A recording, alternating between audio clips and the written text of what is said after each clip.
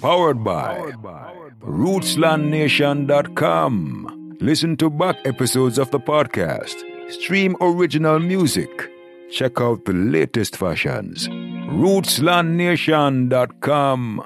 We're your culture. Henry, pick up the phone. Okay, Mom, I got it. Hurry up. It's Bob Andy calling from Jamaica. Hey, Bob, what's up, man? How you doing? Carrio, I've been listening to that demo tape you sent. Okay, yeah. What are those songs? Love and Happiness? I'd love to record it. You like my song, Love and Happiness? Oh, please don't say this is a joke. No, really? No, I think I can add a nice flavor to that track. You want to record it? Of course. That's if you don't mind. I'll be up in New York next month and we can voice it then. Mind? You kidding me?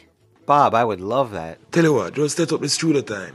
Oh, and there is something else. Okay, what else? Yeah, sure. Are you planning to come to Jamaica anytime soon? Well, I can. Why? Well, we can discuss it when you're up in New York, but I'd like for you to take a little trip with me. A road trip with you? Up to the North Coast for a week or so, you know? Oh, I am so in. I'm so down for that. I had some business I had to take care of. And I would like for you to join me. Of course, I'd love to, Bob. Mom! Mom! Because righteousness governs the world. Broadcasting live and direct from the rolling red hills on the outskirts of Kingston, Jamaica. From a magical place at the intersection of words, sound, and power. The red light is on. Your dial is set. The frequency in tune to the Rootsland podcast. Stories that are music to your ears. Henry, I'm tired. I'm not in the mood for one of your stories right now. Just a short one. I think you can use it right now. Well, I guess I don't have a choice. Well, I told you about Bob Andy, right? Yeah. You talk about him all the time. Isn't he your hero or something? Well, more than a hero, if that's even possible. Okay. What about him? I don't even know. Didn't you work for him at the studio? Well, actually, I did more than just work for him. I shadowed him. Did everything he did. Went everywhere he went. Ate everything he ate. I mean, he showed me new worlds. And new ways at looking at this one. And he took me places. See ya? I mean, I knew they existed. Knew they were out there. But never imagined the helplessness. People had just given up on life. Given up on everything. And those children? Bob wanted me to see it all firsthand. Where he came from. Why he had no choice but to rise out of the ghetto. Or die trying. He wanted me to see life through his eyes. Knowing that I had grown up in a sheltered, sugar-coated world. His lessons didn't only include telling me about the physical obstacles he faced. There were emotional scars from his battles. He suffered from bad headaches, sleeplessness, bouts of depression. I mean, how could he not? He lived in a city where all he had to do was look up into the hills and see the homes, the estates of producers, singers, publishers that were built with his music and his lyrics. While he was living in a rental apartment in New Kingston, spending most of his money on lawyers and legal fees, desperately trying to win back the rights to songs that he wrote. It would have broken a weaker man. Well, after Tuff Gong, after Kingston, I went back up to New York, ready to change the world. Of course, I wanted to be just like Bob Andy. Write songs, make music that could inspire people, that could uplift people. Make music that could make money also. I was living at home, working part-time, and spending what little money I had on studio time, recording songs, and then shopping them to everyone and anyone who would listen. I attended all the music conferences and seminars, songwriting workshops, networking events. It was brutal and discouraging. And worst of all, my parents, who always believed in me, they were starting to lose faith and confidence that I'd ever make it in the music business. Don't you think it's time to get a real job? Understandably, they wanted me to be practical, give up on my dream. And I was ready to pack it all in. And then I got a lifeline. Bob Andy called me from Jamaica. And he'd been listening to my demo tape that I sent to Kingston. He thought one of the songs was a hit. It was named Love and Happiness, and I wrote it with my friend Andy in our student government office at Lawrence High School. Bob said he was coming up to New York and offered to record the song when he arrived. And when I told him my parents were giving me a hard time, wanted me to quit the music business, Bob said if it would help, he'd be willing to speak to them. Let them know not to give up on me yet, that I showed potential. I mean, imagine Bob Andy, a friggin' legend, an icon, one of the greatest songwriters in reggae, making that kind of effort for a nobody, taking his time, lending his voice and credibility for me. I mean, that's the definition of a friend, isn't it? Well, did he ever record that song? Of course he did. Soon as he came up to New York, we went right to the studio at D&D in New York City. How does it sound? What do you mean? He killed it. He killed it. I'll play it for you on the drive back.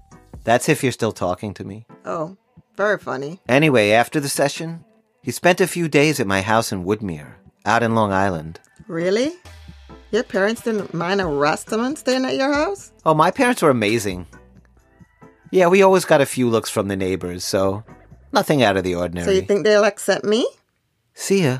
They were able to handle me for 20 years. What do you think? They can handle anything. The question is whether you can handle them. So, did Bob Andy ever have that talk with your parents? Well, let's just say, after a couple days at my house, my parents never doubted me again. Bob could be very convincing, especially when he believed in something. You know, Sia, Bob had been in the fight since he was a child. He toured the world as a singer, actor, dancer, activist. But he had grown weary of the battle. He was ready to settle down. He told me about a dream. Well, maybe it was more of a fantasy, that he could move out to the country somewhere, up in the North Coast, away from the distractions of Kingston, and build a little home, sing a few nights a week, not with a reggae band or anything like that. Just a simple little cabaret show. Him and a piano player, where he could sing some jazz and pop standards, mix in some of his original songs, with new acoustic arrangements. Bob figured with his name and reputation, and the sweat equity he put into the business, he could perform at some of the high-end exclusive resorts that catered to a clientele that would appreciate his beautifully textured voice and a rich, eclectic catalog of material. This was the storybook ending that a man like Bob Andy deserved, after all the blood, sweat, and tears he poured into the music. So he set up appointments at some of the island's most prestigious resorts, hotels where he had friends in high places that were willing to set up interviews and valued his talent. He had me accompany him as his quote-unquote business manager from New York. Bob understood the psychology of the business. You know what I mean, Sia? Stick with me and I can make you a star, you know? Oh, very funny. Our first stop on the trip was Port Antonio, at the Trident Villas. And then we went to Jack Tar, the Trial Club, and the Round Hill Hotels in Montego Bay. And then finally off to Negril for a few days. We stayed right next door at the Country Cottages for $15 a night. And Bob was able to get a taste for what Negril life could be. Running on the beach, tennis, fruit and vegetables. Not to mention, the women in Negril, they were crazy for Bob. What about you? You didn't meet anyone in Negril? Anyway, Sia, come on. This story's about Bob. Let's not digress here. Do you want to hear it or not? Okay. Finish. Okay, well listen then. By the time we had our last 2 meetings in Negril, Bob was already looking for places to rent. He was all in, and I was trying to convince him to get a house on the beach, with an extra guest room. Things went well at our morning meeting with the manager of the Grand Lido, a luxury oceanfront resort on Bloody Bay. It was popular with honeymooners. It was perfect for Bob. A piano bar and poolside venues with top-of-the-line sound equipment. They offered him the gig on the spot, but we still had to negotiate a price. So we decided to attend that afternoon meeting at Swept Away. That was the brand new 5-star flagship resort and spa owned and operated by the Issa family. White Syrian Jamaicans that had been tourist industry leaders for generations. Ever since family patriarch Abraham Issa built the Tower Isle in Ocho Rios. We were meeting with Lee Issa, his son, who seemed quite excited to have Bob Andy as an attraction at his new hotel, and anxious to show us around. We pulled up to the swept-away parking lot. All the construction had been completed on the beachside resort property. However, across the road, where the new state-of-the-art spa was located, they were still adding the finishing touches, causing the sound of hammers and drills to interrupt the peaceful Negril afternoon. After walking all the way from the parking lot to the entrance of the hotel, Bob remembered he left his sunglasses in the car, so he went back to retrieve them. It was too hot and I was too lazy to go back with him. So I kept walking towards the hotel. I passed the valet, drawn into this magnificent grand promenade. And once inside, I was greeted by smiling hostesses, serving ice-cold drinks and hors d'oeuvres to the newly arriving guests. A Mento group serenaded them under the bamboo ceiling fans. This was paradise. I closed my eyes and took a breath of the clean beach air, and got lost to the sound of gentle waves and Mento music, to laughing and splashing in the nearby pool, a distant blender mixing frozen drinks. Bob Andy's voice, screaming my name. Carrio! Carrio, come here, man! And then when I turned around, here. You're not going to believe it. What? What was going on with him? There was Bob, being physically restrained by a security guard at the entrance. He had Bob by the shirt, holding him. Really? Keeping him from getting into the hotel. What did you do? I ran over as quick as I could. Come tell the security who I am. Yo, dude, security. That's Bob Andy. That's Bob Andy the singer, man. Yo, he's here for a meeting with Mr. Issa, the owner of the hotel. You gotta let go, dude. Didn't anybody tell you? The security guard knew immediately he screwed up. Bob stepped back and tried to gain his composure. He started to smooth out the wrinkles on the shirt, caused by the security's manhandling him. Bob shook his head, as if to brush it off. But the damage was done. It was embarrassing. Guests were gawking at the commotion, staring at Bob like he was some kind of intruder, a criminal trespasser. Come on, Carrio, let's go. We went to the front desk. A receptionist paged Mr. Issa, and he met us in the lobby, unaware of the commotion that just transpired minutes before. After some polite introductions and formalities, I waited for Bob to address the situation. He was not a man to stay silent, especially after that humiliating fiasco. But Bob kept his cool for the moment, allowed Mr. Issa to give us his personal guided tour of his new crown jewel. Hey, you see the marble at the bar? It's the biggest block of marble ever brought to the Caribbean. 50,000 US, you know. And we imported the teak wood from Thailand, you know.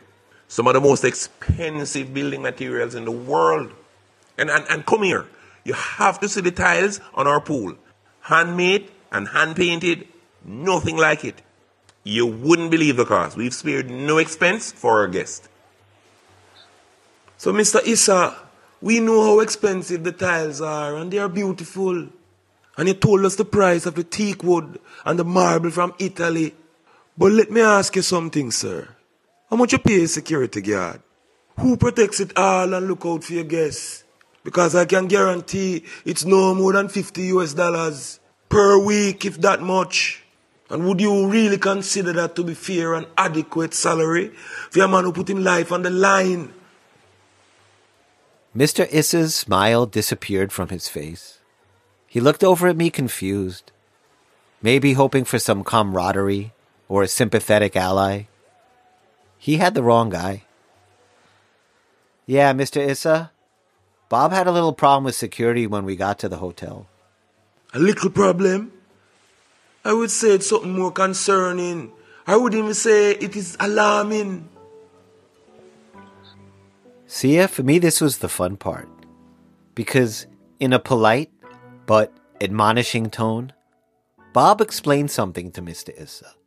He explained why it was dangerous, neglectful for security, to just let me walk right through the door, right through the front gate unchecked, based just on the color of my skin. I was a stranger, not even registered at the hotel, and came right in off the street. I could have been anyone, a thief, maybe worse, and I was given access to the whole resort. And yet Bob, who was better dressed than I was, an established Jamaican celebrity, was forcibly restrained at the entrance, treated like a common criminal for doing the same exact thing I did just 30 seconds earlier. And why? Because he was a black man with dreadlocks. Bob Andy was now in his wheelhouse. He had made a career dismantling and exposing this hypocritical upper-class Jamaican superiority complex, that somehow they, and they alone, knew what was best for Jamaica, and that ghetto people weren't capable or smart enough to provide useful solutions to the country's laundry list of problems. I have to admit I was enjoying every minute. Obviously, Bob wasn't going to get the gig at this hotel, nor did I think he cared.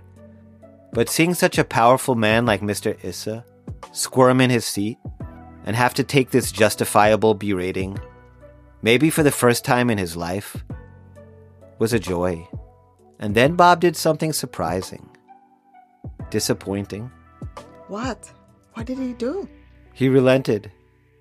He gave Mr. Issa back all the power, all the control. Why do you think he did that? This is not a personal attack on you, you know. It's an indictment of a system that has failed our country.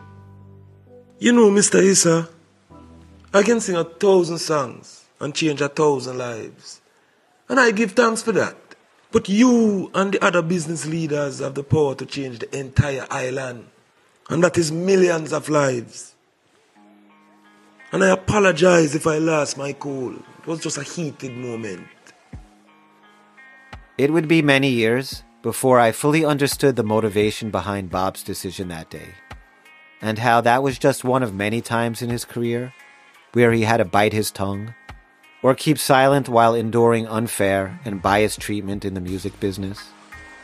I would later learn that many of the original singers and bands that broke down the walls for reggae music were willing to put up with the hardships and exploitation, not because they wanted to, but so that future generations of younger artists wouldn't have to.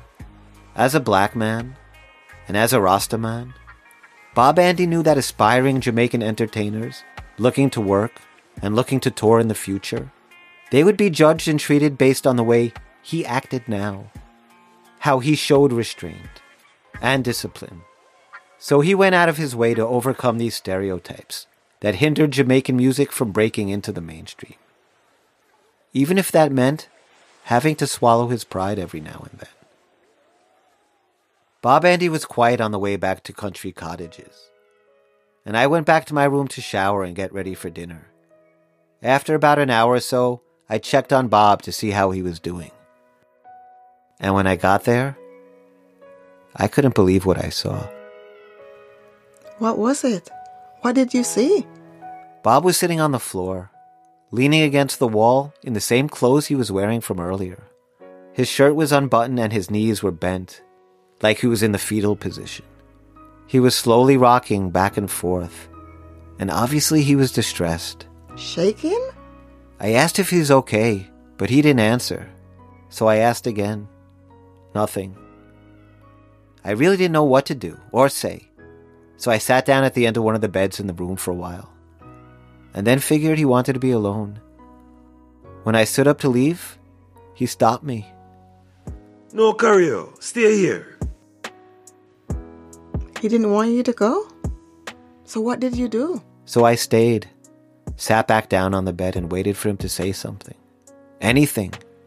He didn't. Just sat there, rocking quietly. I was at a loss. Didn't want to say anything stupid, so I just sat there. I don't even know. 1 hour, 2 hours. I felt useless and uncomfortable, which is probably what he wanted. It was heartbreaking to see him like that. My hero was human after all. I don't know, after a while I went back to my room, And Sia, to be honest, I crawled into my bed and bawled like a little baby. As if it wasn't bad enough to see the man I loved, admired, insulted and degraded like that in public, in front of a lobby full of strangers, but to have it happen in front of me, someone who he knew looked up and idolized him. Imagine how that made him feel. Not to mention that this was a man whose life's work and mission has been all about making Jamaica and the world a more tolerant and understanding place. A place where incidents like this should be a thing of the past. In that single moment, Bob must have felt like his whole life's work evaporated in the air. Gosh, I even hate thinking about that day. Oh. Henry, come on, man. Finish your story, man. What happened next? Now you want to hear what happens next, because earlier... You made me sit through this thing. You didn't sound like you wanted Man, to hear it. Okay. I want to hear the rest of the story. Well, because that's the amazing thing. Early that next morning, there was a knock on my door. And it was Bob standing there with a big smile. Good morning, Carrier. I'm gonna check out. I'll meet you at the car. He was wide awake. He'd been up for a while. Took a sunrise swim in the ocean. His dreadlocks looked freshly washed and had a smooth sheen as they hung across a loose-fitting white button-down shirt. And wearing his black-framed Ray-Ban aviator sunglasses, the same sunglasses that caused the problem to begin with, Bob Andy looked like a frickin' rock star, floating on air, unfazed and untouchable, as if yesterday never even happened. I loaded my stuff in the trunk and saw Bob was already sitting behind the wheel, with the car running. You don't want me to drive, Bob? No, man. I'm good for now. You know, Carrier, it seemed that retiring to country was just a fantasy after all. Seems I still have work to do, you know? I stepped into the passenger seat and rolled down the window. We pulled out of Country Cottage's narrow parking lot onto Negril's main road. Bob turned right towards Salve La Mar, which meant we were going home along the south coast. Good. I always loved the south coast. Bob was concentrating on the road, like a race car driver at the starting line. His mind spinning 1,000,000 miles per hour, running the race in his head, plotting his route, planning his moves, every twist and turn on the course ahead. He didn't say much that entire ride back to Kingston, but he didn't have to. His expression said it all. Bob was on a mission. Focused, determined. Everything was in motion. The ocean breeze blew through the open windows. The air was salty and humid. Bob stayed locked on the road, and his dreadlocks swayed in the wind. And that's when it dawned on me why he actually had me stay in his room that previous day.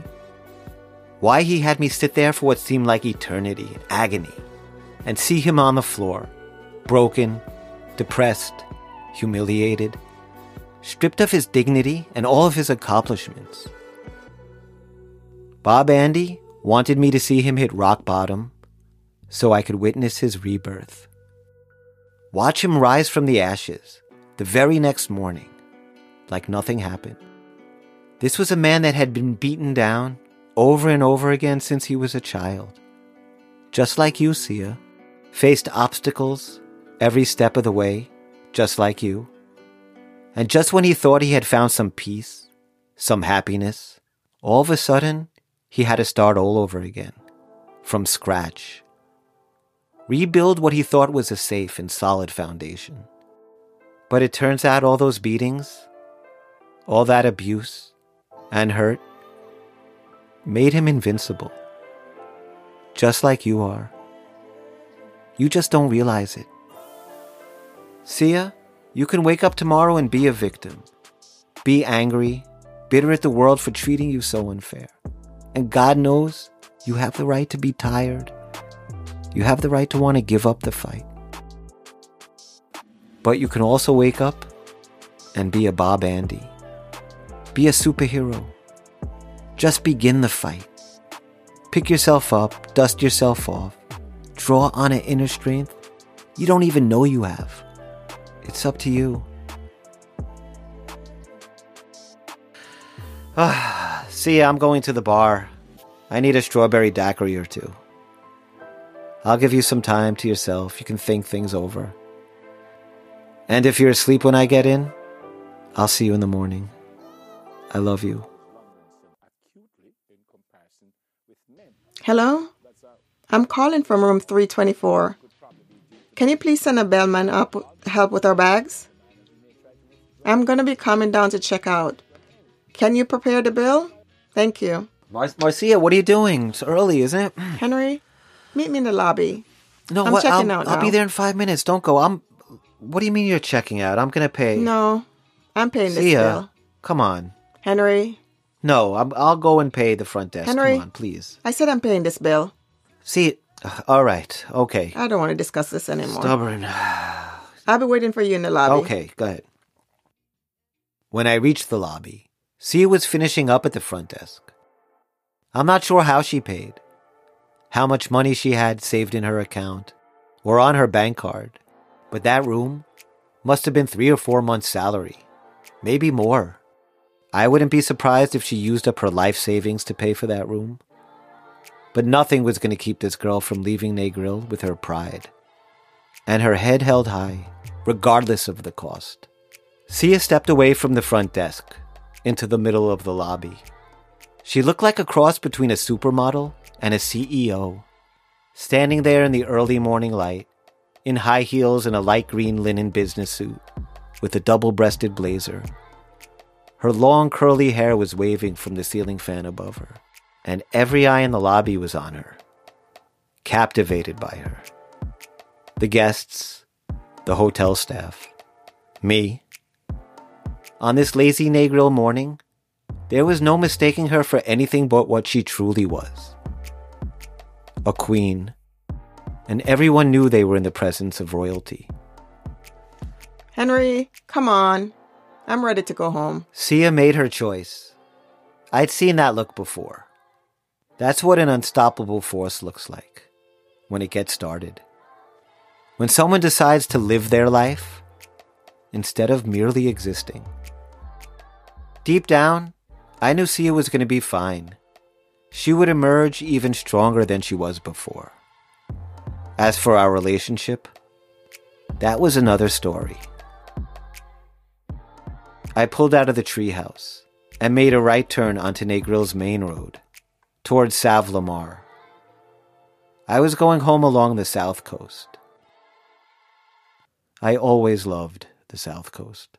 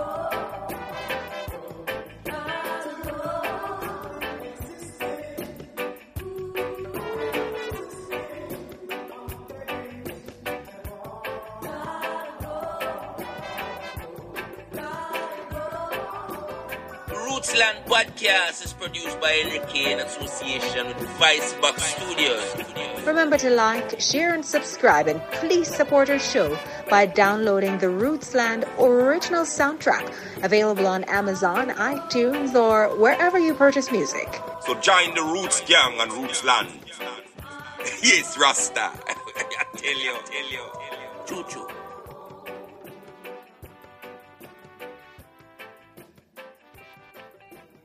Henry K. Productions.